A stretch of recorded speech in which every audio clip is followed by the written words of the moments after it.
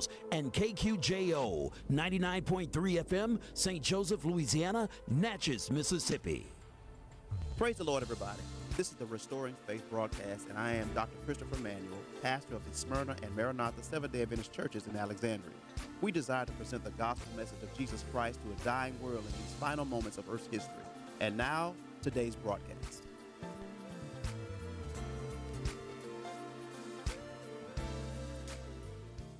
The scripture reading, church. Amen. Glad to be back home. Amen. Amen. We're going to be looking at the book of Luke. What book do we say, everybody? We're going to be looking at Luke, the 5th chapter. Luke chapter 5. And when you have it and you know it, say, I got the word. Luke, the 5th chapter. Amen. I'm going to read 2 verses, and I'm going to go ahead and jump to a subject and go on. Is that all right, everybody? I just need for you to follow me. Don't close your Bible. We're going to stay in Luke, all right? All right, I'm reading Luke chapter 5, verse 4 and 5, and I'm reading to you from the Amplified Version Bible. It says, verse 4,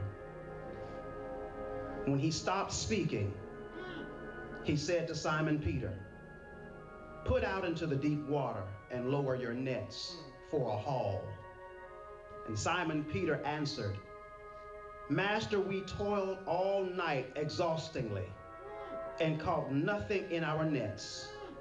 But on the ground of your word, I will lower the nets again.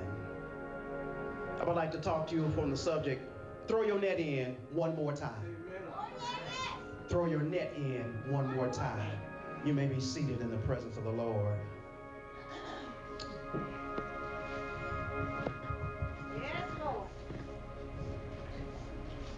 Life in the Key of Perseverance says, each of us thrives on being successful. And in doing so, we often forget the difficulties lying in the path to success. We set targets and want to achieve them right away, but we're humans, and we may fall short on those goals. Failure at the start can lead to frustration, and it shutters the self-confidence you had at the beginning. And you might consider giving up on your dreams because you don't feel like you can ever succeed in life. Success, despite the popular belief, isn't a one-way path or a straight line. It is a muddled road with various ups and downs, and you should navigate it with popular care. You might fall or get lost in your way. However, if you keep on going, you will eventually reach your destination. Let me ask you a couple of questions, Maranatha. Have you ever wondered how some prominent personalities achieved great heights of success? What did those individuals do to set them apart from the rest of us? How did they stay positive when faced with failure? Undoubtedly, successful people must have some secret ingredient that helped them throughout their journey. How can we get our hands on that special ingredient? Well, let's look at one important individual who was successful, a person talking about perseverance. Everyone knows the great Muhammad Ali. Yeah. And when asked if he liked his training, he replied, I hated every minute of training. But he said to himself, don't quit, suffer now, and live the rest of your life as a champion. He would push himself to the limit when preparing for his fights, but he refused to quit when things got hard for him. This key characteristic is what made him the greatest of all times. The point of our text here that we've just finished reading, Christ was showing something, but by his actions and words, about how he means for his followers to win men to faith. The historical setting of our text in Luke 5, here at the Sea of the Gennesaret, which is more commonly referred to as the Sea of Galilee. Crowds are following Jesus and want to hear him so much that they're pressing in along the shoreline. And it may be hard today to imagine people pressing in because they wanted to hear God's word. Because today our lives are so full of words, full of all type of words. Today our lives are full of words in every form and in every format. But the crowd pressed in so tight that it probably became hard to hear Jesus. So he sees a couple of boats and decides to use one to gain a better position to keep sharing with the people. If he can get a little distance from them and speak up, more of them will be able to hear him plainly. The crowd that followed Jesus, they was following him from the talk of the town that was going around in Galilee. They stayed with him, however, he let them know. He said, I must preach the good news of the kingdom of God to other cities and to other towns also, for I was sent for this purpose. And he continued to preach in the synagogues in Galilee. It's early in the morning. Yes. The fishermen have returned from the pre-dawn fishing. And now, church, they're washing their nets. Jesus needed more room. It's tight. And the word of God is being brought forth, and it's life-changing to them at this moment. They have never heard a word being given like this ever before. Words of life are life-altering. Nothing has gone over their heads. He's speaking directly to the people around the shore. Nothing has taken them by surprise. And without question, these words in which they heard are the words that has regalvanized and has reorganized the status quo of their day. What am I talking about?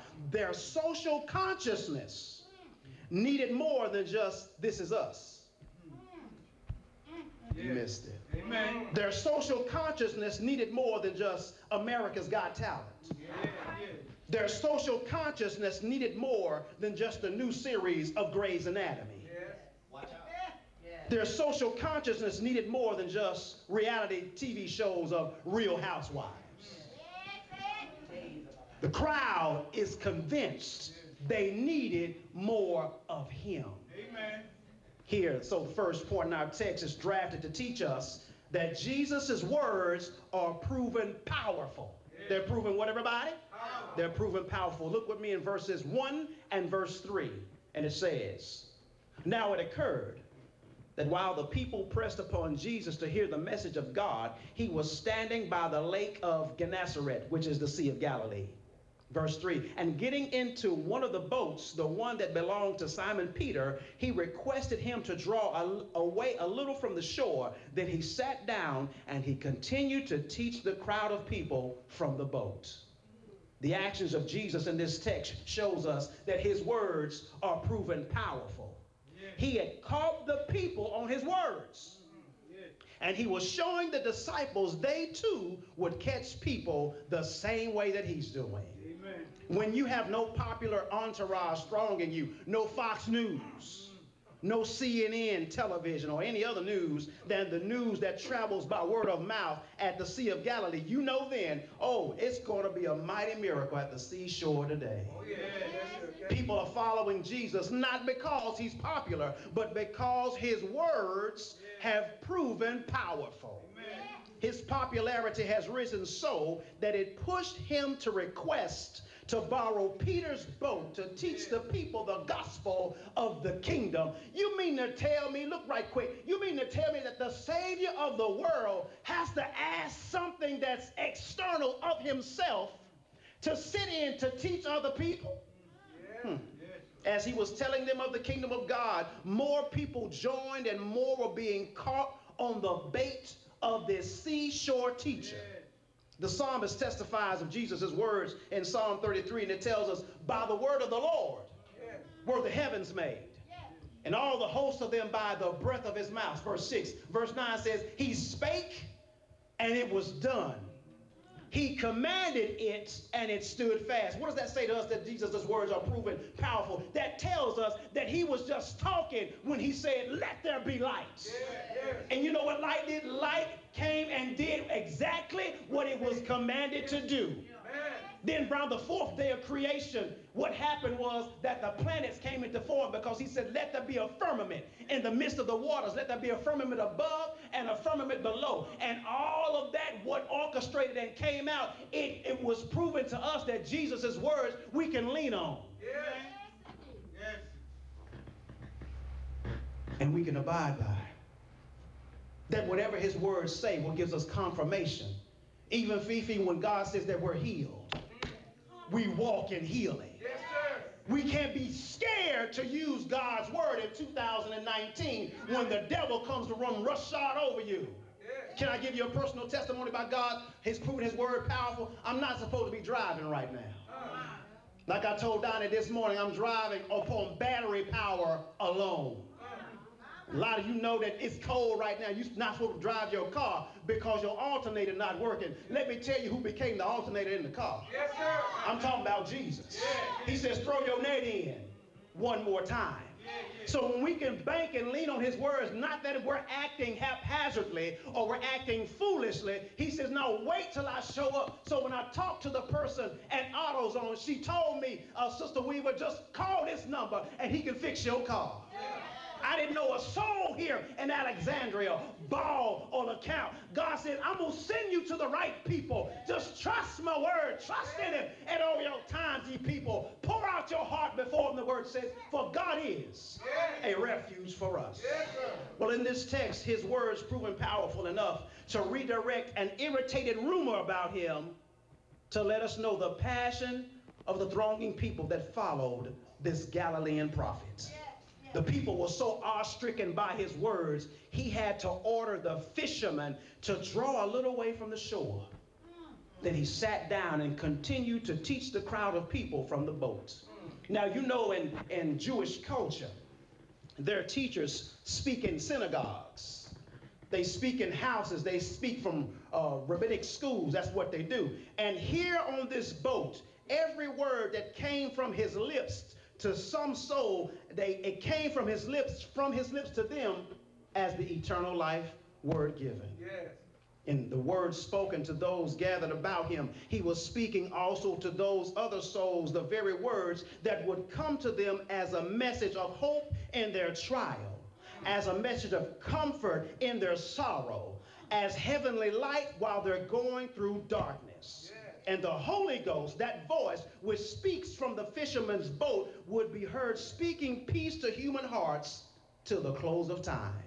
What am I saying right quick? He's speaking to you today. Because some of us were carrying different nets around. We're carrying emotional nets. He says, throw it out there one more time. People are going to talk about you anyway. You might as well throw your net in the water. And God got this because, watch this, he knows where the fish are. While you and I experience this emotional depression as looking at success as a muddled road with various ups and downs and continuing to navigate in these uncharted waters and proceed in washing our nets upon the seashore of life's goals, we must press on, church. Press on to hear like these in the crowd that Jesus' words are proven powerful. Not only does this text teach us that Jesus' words are proven powerful, but it goes on to educate us that Jesus' authority is proven transformational. Yes, it transfers. Go with me to verse 2 and verse 5 of our text. It says here that he saw two boats drawn up by the lake, but the fishermen had gone down from them and were washing their nets. Verse 4, when he had stopped speaking, he said to Simon Peter, put out into the deep water and lower your nets for a haul. And Simon Peter answered, Master, we toiled all night exhaustingly and caught nothing in our nets. But on the ground of your word, I will lower my nets again. Now, if you look at this text, you got to look at it for what it really is. Peter met Jesus on a different type of turf. You know how it is. He responded to him, but he was yet argumentative. Peter's voice and his tone in which his response speaks volumes of what the text implies to his listeners as what we would hear today. In other words, Peter was respectively defiant to the authority that was before him, but little did he know that his obedience to the authority would transform his life forever.